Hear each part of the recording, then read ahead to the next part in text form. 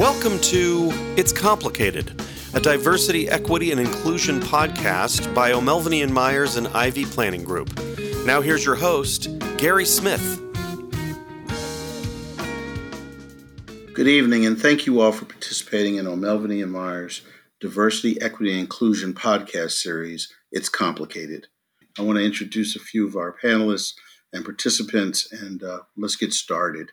Joining us this evening is Jocelyn Cooley, President of Cooley Consulting, Brian Ellis, Senior Vice President and General Counsel, Danaher, Shaka Patterson, Senior Vice President and General Counsel, Adtalem Global Education, and Eric Richards, Partner, O'Melveny & Myers, LLP. First and foremost, thank you all for joining. I really appreciate you all being willing to spend some time with us this evening.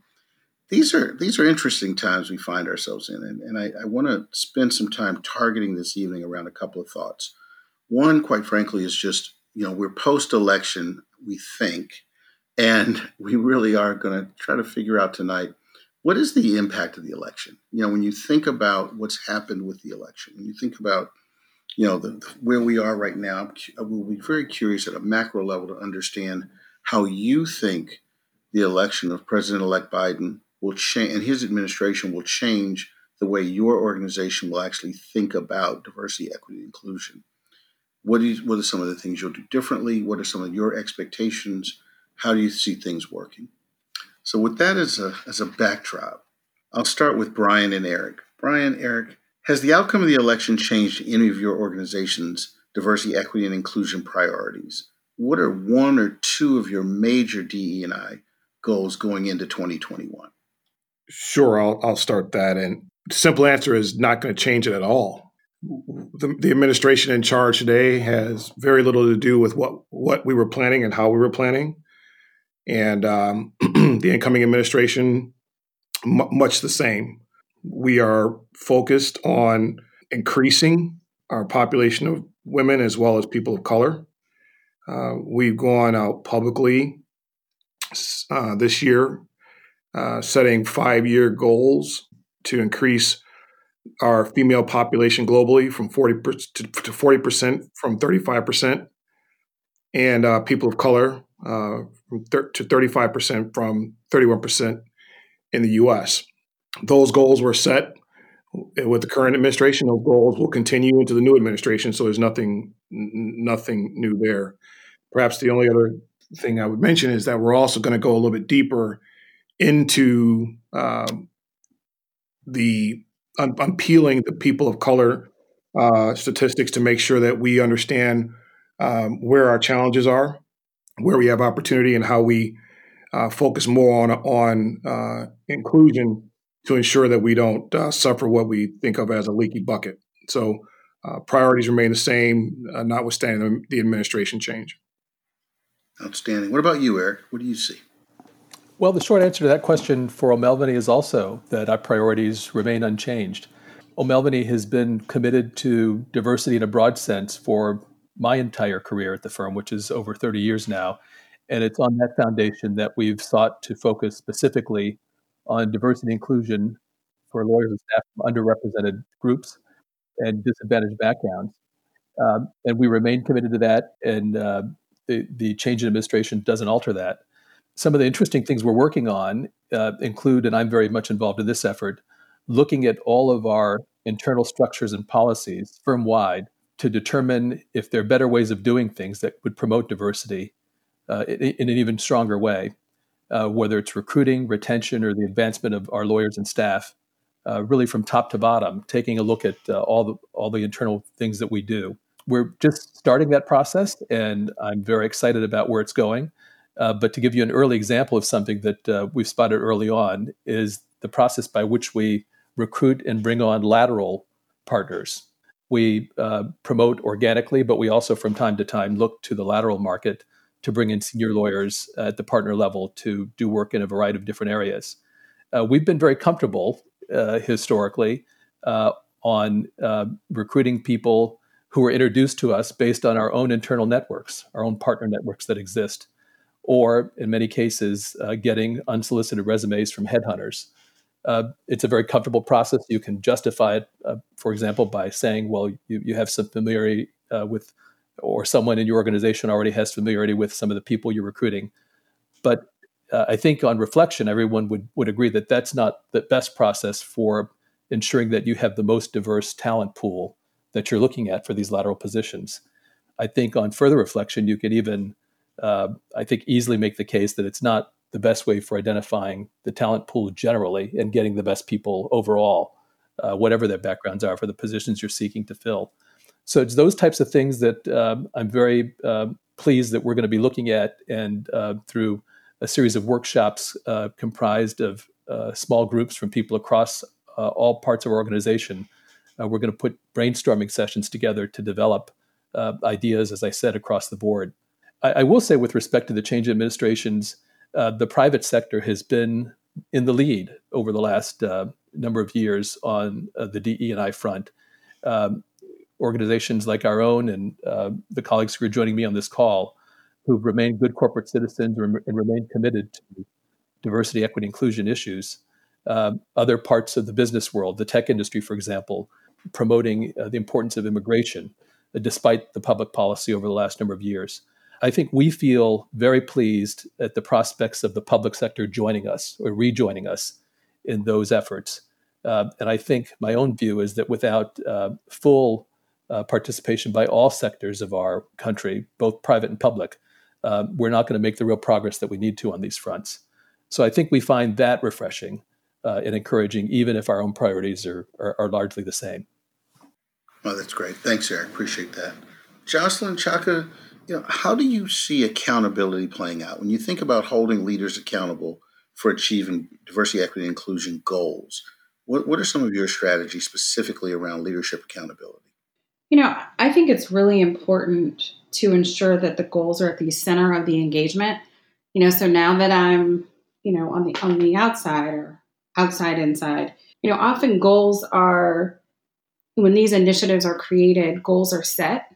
But for those of us who are partners, to our corporate partners, it's important that the goals are referred to at the beginning of any engagement, and that they continue to be a part of that engagement, similar to any well-run performance review or sales review, that there's regular review of, are these the right goals? And if so, how are we tracking to them in this engagement and course correcting where need be? Cool. Shaka, what are you saying? Yeah, so, I agree with that. And I think as a member of the C-suite, part of my responsibility is to make sure that we treat D&I goals like we would treat any other goals, that we keep them front and center, that we track them, we measure them, we look at them quarterly in our scorecard, just as we do all of our other goals, and that they, stand on equal footing with all of our other goals. Excellent. Thank you. Appreciate that. I will say around this accountability conversation, the more that whatever it is we're asking the organization to do, the more that it mirrors the way they would do things normally and naturally, that does seem to break ties. It seems like if we reflect the way the organization thinks around metrics, if we reflect the way they think around measuring performance and, quite frankly, tracking things that matter, it just seems to create a much easier transition for the organizations that are trying to hold themselves accountable around this. Eric, Jocelyn, I'm curious, as you think about society right now, if you think about, what responsibility do organizations have to really bridge what I'll call this divide that we still see in our country?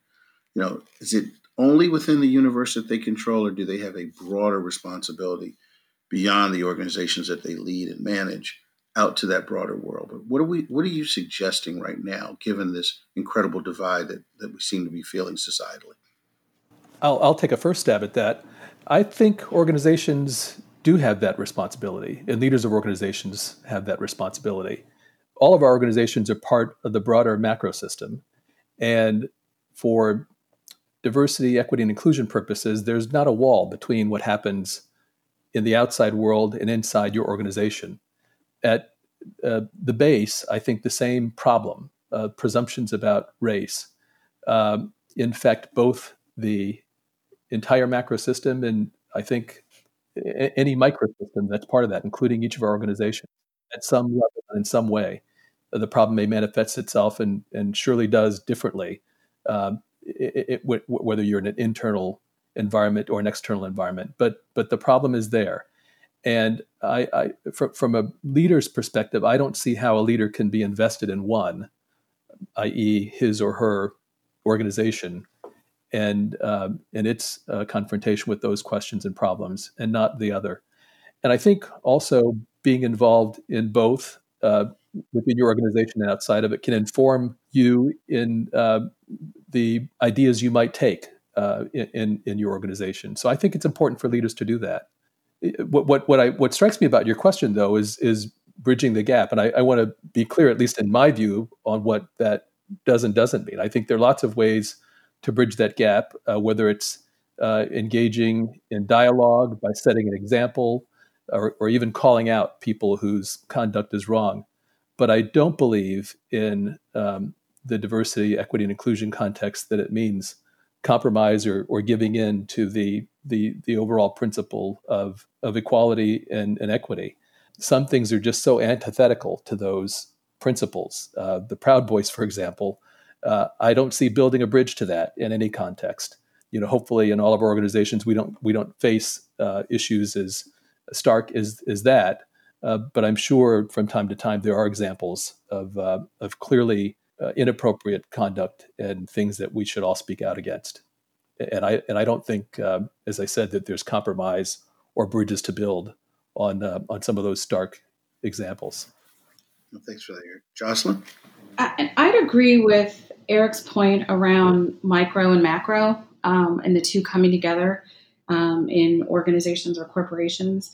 I think conversation is important, but I think, too often we start and stop at conversation. And organizations corporations, they're this interesting place, and one of the few places that I can think of where difference comes together in the way that it does. In our neighborhoods, in our places of worship, we don't necessarily always have the same degree of difference and the same opportunity that we have in the workplace. One, around, organizations and businesses exist to sell or advance a product, and that product is generally designed to reach, a variety of consumers or end users. And so that makes, companies and organizations very unique in this work. And so I do think that it is, that there's a tremendous opportunity and accountability for organizations to bridge that divide.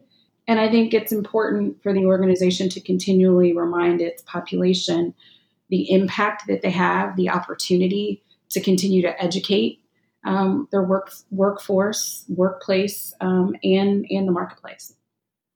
Well, thank you for that. Brian, Shaka, I want to bring you all into this conversation because Eric made a really important point that while we are trying to connect and we're trying to manage our way through this divided time that we find ourselves in as a nation, Eric's point was really about the non-negotiables of, there have to be some non-negotiables. There may be some audiences that we are trying to connect to, but quite frankly, there may be some audiences that we're not trying to connect to. And I want to make sure that I don't leave the two of you out as it relates to your organizations and how you think about how do you balance that or how do you make those choices. I think I certainly would agree with Eric's point, and these are real examples, especially if you think about large organizations like ours, where you have a large U.S. population, large global population. They're just some non-negotiables and lines that, from a moral and ethical perspective, you just have to draw. It's not a political question; it's just a moral and ethical one. And and I think it's specifically in my role, I get called upon to opine on whether or not we can draw certain lines, and it takes leaders to step up and just simply say there's just things we're not going to countenance. And Eric used the example of Proud Boys. There are other examples where we find people on the web connecting their personal views that are vile, inappropriate, and we make tough choices. Those are people that don't need to be part of our organization, and yet. One can have a debate of whether that's appropriate or not. Are we in the game of policing beliefs and thoughts? And I just think we have to use a common sense test of what is appropriate and what is not. And I think it's leadership's obligation to draw those bright lines and not get into debates on splitting hairs on what someone's right of association, affiliation, or speech, when in fact we could just all agree it's pretty vile and not appropriate for it to be associated with our organization, and we're going to take those stands. So I absolutely believe that leadership plays an important role, and these are real issues that companies like ours are facing. Yeah, appreciate that. Shaka? Yeah, very similar. We have a large customer population in the U.S. and globally, and particularly in the spring and the summer, as Brian indicated, we saw a real uptick in a lot of disturbing posts on social media. And in my role, I was asked to work with HR and others to determine, what we should do. And I think as leaders, we just concluded that, those people were not appropriate for our community. And we exited them, whether they were customers or whether they were employees from our community. Yeah, thank you. I mean, I really appreciate all of your answers there. And I think I want to stress the point of leadership. I think I really want to make sure that people have an appreciation that in these times, this is when leadership steps up. This is what organizations are asking for. Quite frankly, it's what our nation's asking for. So I appreciate the certainty with which all of you have sort of responded to. There doesn't have to be a choice. This doesn't have to be a debate. There's sometimes just a clear right and wrong, and we're going to stand on the side that's right. So I appreciate that. Moving in a slightly different direction, I want to hear sort of, this series is called It's Complicated, not because we're not encouraged, not because we don't think it's possible, but we know that there are a lot of things that have to be reconciled to do this well. So I'm curious, really, Shaka, Brian, I'll start with you. Are there recent events that you find encouraging? Are there some things going on right now where you find yourself saying, I'm really excited about this moment in time right now? Right now, I think there's something that, not so much a moment, but actually a movement. I'd be curious to hear from each of you around what's giving you, a sense of positive nature, a belief that this is going to work well. Yes, I'll start. Certainly the fact that 81 million people voted for a Black woman vice president, someone who is number two to a 78-year-old white man who could, at that age, any moment, become the president, I think is a tremendously positive sign. I think the way many corporations have stepped up and started to look at and examine their leadership teams, examine their board composition, and began to make not just incremental, but in some cases radical changes to their leadership teams and to their boards are very positive signs. And then, I think at our company, I was very pleasantly surprised at the self-reflection and introspection that occurred, particularly among my white colleagues and peers, and the way it has continued. So it appears that self-reflection and introspection has taken root, and people are really trying to make significant differences. Yeah, I'd echo that comment, Chaka, that I think if you zoom out from the narrow vision of one side won, one side lost, I think there was an incredibly profound moment that's not lost on me, having two Black daughters, that the number two person sitting next to the control of the country and leadership of the world is a Black woman that they look at and see a part of themselves, and that's real. They can see and they can believe. That to me is the single most important progressive move that was made, that 85 million people thought that was a good idea. I don't think 85 million people elected Joe Biden alone. they saw the strength of a Black woman at his side. And I think that to me is so incredibly encouraging. I think the other thing, which is, it's been a tough several months, and people have dug deep to try and really square what's been going on publicly. I mean, COVID has created an environment where a lot of people spend a lot of time thinking because they're not moving around, they're not going along their normal day. And we've had an opportunity now to really be reflective of some of the stubbornness of race and race relations in the country in ways where it's caused people to pause and be reflective. And it's even paused, and it's caused people to pause who believe themselves to be progressive in their thinking and in their beliefs, to really uncover that this stubborn thing called racism is alive and well. And I think that has the fact that we've had time to be reflective, and we've had time to really wrestle with these issues, and the fact that people have been willing to engage in them, whether they be straightforward, whether they be clumsy, where people make mistakes. People have had the time now to really kind of be reflective. And I think I can say certainly over the last 6 months, as I'm sure everybody here has had more conversations on race than collectively in 6 months than you probably had in the last decade on this subject. But it's far more productive. There's action coming from the words. People are getting engaged. I have colleagues who have decided that they're going to go on their own learning journeys and start becoming more literate on the issues of race, instead of just taking things at face value or just suggesting that the world's a difficult place and we all have to figure our own way through it. To see people trying to educate themselves and to get more familiar and drive empathy is probably the other thing I would say is just really encouraging. That there is a concerted effort amongst my white colleagues to develop empathy.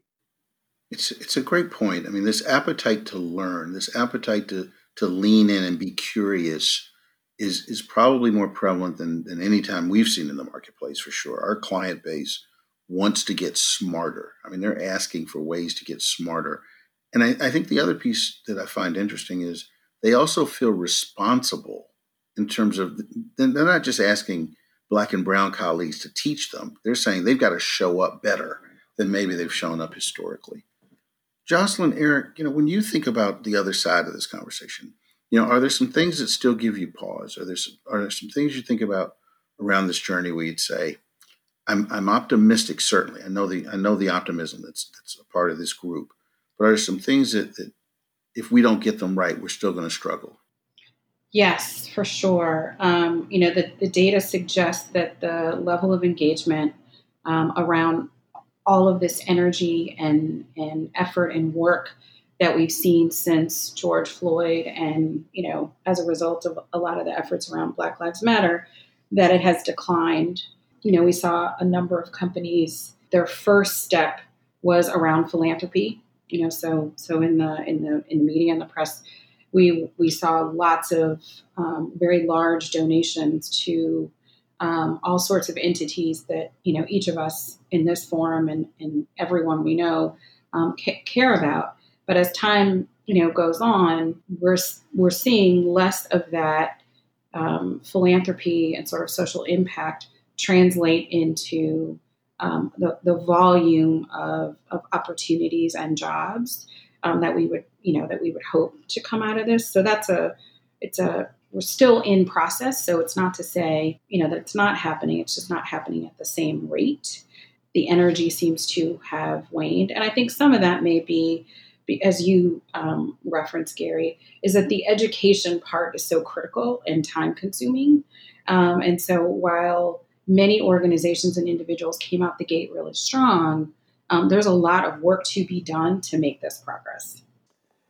Yeah, I'm also hopeful, Gary, that the individual engagement and individual recognition of our own power is able to be sustained, and worry that it won't be. And I hope that we're able to take advantage of the momentum that's been created by that, whether it's the protests that we saw en masse late spring and over the summer, whether it's the voting of en masse of people across the country, despite the obstacles put in their way, including poll closures, newly invented rules to suppress voting in the wake of the expiration of provisions of the Voting Rights Act, even explicit threats that people still felt empowered individually to express themselves. I'm very hopeful by, but I'm cautioned by the long-term march of what this is. The base of the problem is, I'll quote Brian Stevenson, the executive director of the Equal Justice Initiative, who speaks of the basic problem being the country's issues with racial differences. The North won the Civil War, he says, but the South won the narrative, in that the narrative that racial differences exist, that African Americans in particular are less worthy, less capable, explains a lot of the uncomfortable history that we have here and leading up to today. And even despite great progress during eras like the Civil Rights Movement, we find ourselves back struggling with this question of the narrative. So I hope all the momentum that has been established, all the individual power that's been provided to help us make progress in what I hope is a great spurt this time, because I think history shows you make progress in spurts, gets us a long way. But I also am cautious that it's a long march and we have to constantly work on that narrative. Excellent. Thank you. Appreciate that. I need all of you to lean in, and I'm asking you for some help on this next question, because it's a phenomenon that we've been running into, and quite frankly, it's a concern, but I want to get some perspective. I want to hear some energy around how you would address this if this were to sort of present itself in front of you at this time. We're starting to run into some organizations that, I guess the easiest way to say it is they're really more worried about the backlash than they are the problem. If you take the challenges that they're experiencing inside their organization around equity, fairness, diversity, inclusion, we're starting to run into a narrative that's creeping up around, but shouldn't we be more worried about the harm we might be doing to someone else, almost implying that, they're more worried about reverse discrimination than they are the initial discrimination that created the harm and the challenge for people that are already in the building. I'm curious, when I say that, how do you react? What do you hear when I say that? What's your first reaction? And this is to all of you. Maybe I'll start with, I hear that same thing and it's disturbing. It's frustrating because we haven't even gotten to solutions to right significantly, wrongs that have existed for generations, but yet we move to needing to placate and solve for what is the least important element of this, and that is alienating or creating backlash for the majority population. You've hit a nerve here, which for me is like, being from Chicago, it's like the third rail on the subway. It derails the entire conversation. In my mind, it's one of the reasons why progress has been so slow and barely incremental, because when you actually move to solutions to try and get at countermeasuring what has been generational inequality, and we have to lean back to make sure that everybody else on the other side who's been the benefactors of that are okay. It distracts from it actually takes away from the narrative here that the benefactors here are the ones we need to be worried about, and that is the wrong narrative. And so for me, I struggle with that, and I'm not surprised you're hearing it, because organizations that are trying to make change, this is exactly what creeps up when that change starts to get hard, and that is how do we solve for making the majority feel better about where they are in this process. And that, I don't have a great answer, but I have a lot of frustration behind that point. Okay. Shaka, how about you? Yeah, I guess I would go back to something Eric said when he quoted Brian Stevenson, that the North won the war, but the South won the narrative, because the problem you just articulated really stems from a narrative that says life and the resources attendant to life are a zero-sum game. So if the only way for historically disenfranchised people to be enfranchised is we have to take from white people, for example, in order to give to black people.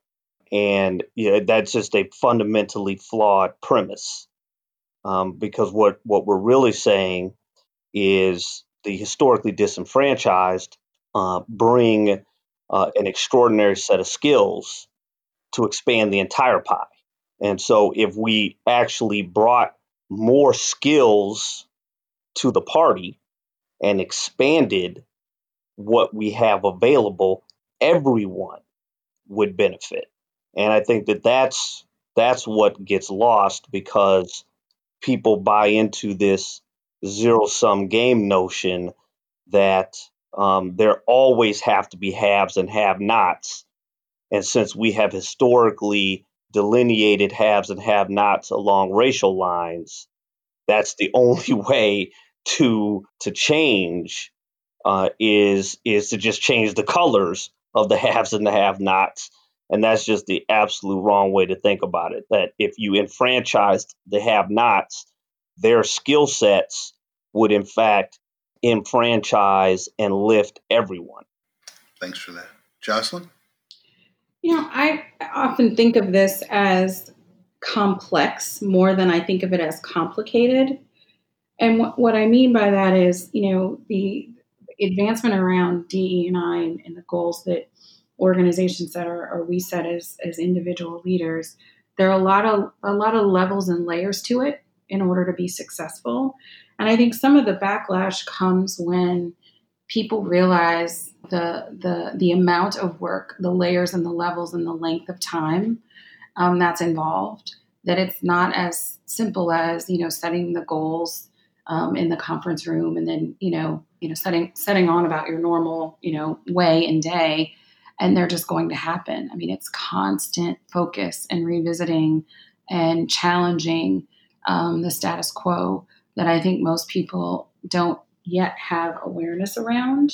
And the other thing is that I agree with Shaka that there's room and opportunity for all.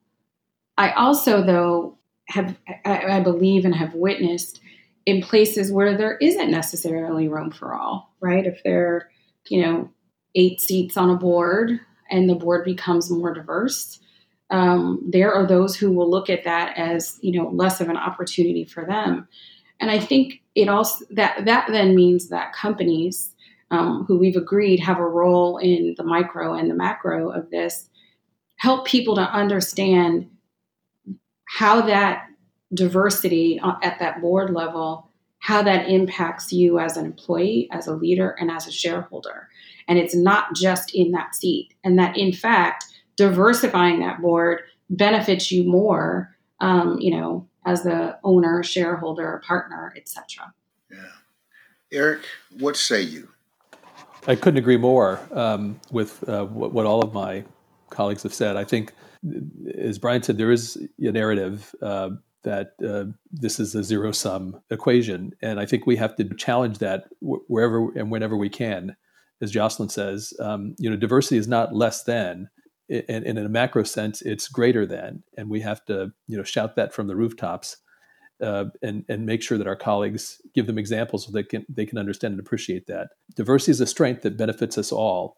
I think we can make that case as a country, and I think we can make that case within our own organizations. I know that in clients I've done work with, I'll give an example of a client that formed a joint venture entity and brought 3 shareholders together who had never worked together before, but working on a common project, each of them, specializing in a different discipline. And it's the type of project that each of them would have individually undertaken on their own, but decided to partner together for this opportunity. And sitting in a room with them, and this has nothing to do with race, this is a general concept about diversity, and hearing them put ideas on the table about how to pursue the project, and have one shareholder say, well, if I never thought about it that way, but if you are able in your discipline to do this, I can in my discipline do that. And the third shareholder likewise saying, wow, I never thought about those two things, but if you think we do that, I can do this. And the result was a project that was a winning project that was better than the competition and won the day. The truth is that people from the same backgrounds are wired to think the same or similarly. And I think we all benefit when we are put together with folks who challenge that. And I think that's a case that we have to continue to make in a macro sense, because as Jocelyn says, there might be circumstances where someone might feel that they pay a cost for an individual decision. But in a macro sense, we all benefit from that in whatever system we're participating in. And we have to instill that same belief in others. Thank you all so much for that. I mean, I have to tell you that this last issue, this conversation we just had, this deep-seated wrong around believing that somehow, the backlash is somehow more important than managing to the problem. Brian, you called it a third rail. I think it's not only a third rail. I think it's a third rail that seems to be showing up more and more and more. So I love your answers. I love the idea of elevating the fact that the funny thing is, when you make it better for the disenfranchised, you end up making it better for everybody. The diversity tends to create value for everyone, when if you would focus at the macro, somehow you never create as much value as when you focus at the micro. And I think our comfort in saying that and proving that to folks is going to be a part of this journey. Any other closing comments? I want to make sure that we as we wrap up, I just want to pause for a second. Again, the whole point of this podcast is to give people, little nuggets, little ways of thinking differently about why it is that, we on this call are so comfortable and confident that we know we're doing both the right thing the right way. And so any other takeaways, any other final thoughts from each of you? If you're going to leave somebody out there that was feeling, just a little bit frustrated today as they take on this challenge, what would you tell them? What would you say to somebody that gets up every day trying to do what we on this call take for granted is this is the world we live in? Well, I would say lean into the data. So to your point, Gary, in most instances where you include disenfranchised or those who hadn't been included prior, it's a win for everyone. And just making sure that in all the organizations, we're sharing the impact of that via data, whether it's, in businesses that I've worked in, the movie business, the cost of not doing a particular movie or making a particular show, and the opportunity that would be created, had the company done so, or when they did so, what the benefit was to the overall. And I'm sure in most organizations, there's some example of where it worked, or in instances where they weren't as diverse or inclusive, in the workplace, marketplace, that had impact, and continually sharing and updating that data. Yeah, I would tell that person, don't focus so much on changing the world as changing your world. Where do you have influence? Where do you have the ability to touch lives and move the needle, move the conversation forward? Brian and I, in our current positions, just hiring Eric and putting him on a matter and empowering him to lead a significant piece of work is a game changer, because Eric then can put Black associates on the matter. And those Black associates may then choose to stay at O'Melveny and make partner. And then, you create a virtuous cycle. So I think a lot of people get frustrated because they're trying to figure out how to change the world. And they forget that part of changing the world is changing your world, and just breaking it off in bite-sized chunks. It's funny, I don't know, Chaka, because we're both from Chicago. This is the way we think, but I was thinking of it in terms of politics. All politics are local. Manage what you can manage in your own backyard. When I say to Black folks all the time, when we get into these conversations, why do I have to be the one to educate? Why do I have to be the one to explain? And I said, well, if it's not going to be you, then who's going to be? right? But by the same token, you have to give people grace that they don't know what they don't know. I can't blame someone who doesn't understand white privilege because they wouldn't understand it, because that's just how they got the lottery on how they were born. But I don't think that that's something as Black folks we can hold against them. So you got to lean into those conversations. And what I say to my white counterparts is, look, you no longer have the excuse of, I didn't know, I was unaware. I knew the one Black guy on my block, or the one guy I knew at school, and he was cool. You now have an obligation to lean in and educate yourself and take care of what you can take care of in your backyard. When you hear something that's not right, don't ignore it. You see something that's not right, got to call people on it. And it starts with, what's in your own backyard. And I find myself having these conversations with people who you would think would well understand it. But I just believe that, sort of as you said, Shaka, you gotta own what you own and control what you can, but it starts in your own backyard because it's all local. Everything here is local. Then it finds its way and can find its way to permeate beyond. And if we just take care of what's right in front of us. I love it. Eric? Wow, it's hard to offer any better wisdom. I would build on all that by saying that we talked earlier about what leaders can do, and I think we all should recognize that leaders include us, and they include all of us. At my organizational law firm, partners are thought of as leaders, but any lawyer is a leader, any staff person is a leader. And each of us can make a difference, and each of us is, in one way or another, empowered to make a difference, whether that's holding each other accountable or questioning what we see other leaders do and calling things out in the appropriate circumstances, or at a very minimum, just the power of our own example and in our own conduct, being inclusive, being deliberative, being aspirational. I think we all ought to recognize that leadership power that each of us has. And I don't think we've ever had more momentum on these subjects, diversity, equity, inclusion, in my lifetime than we do now.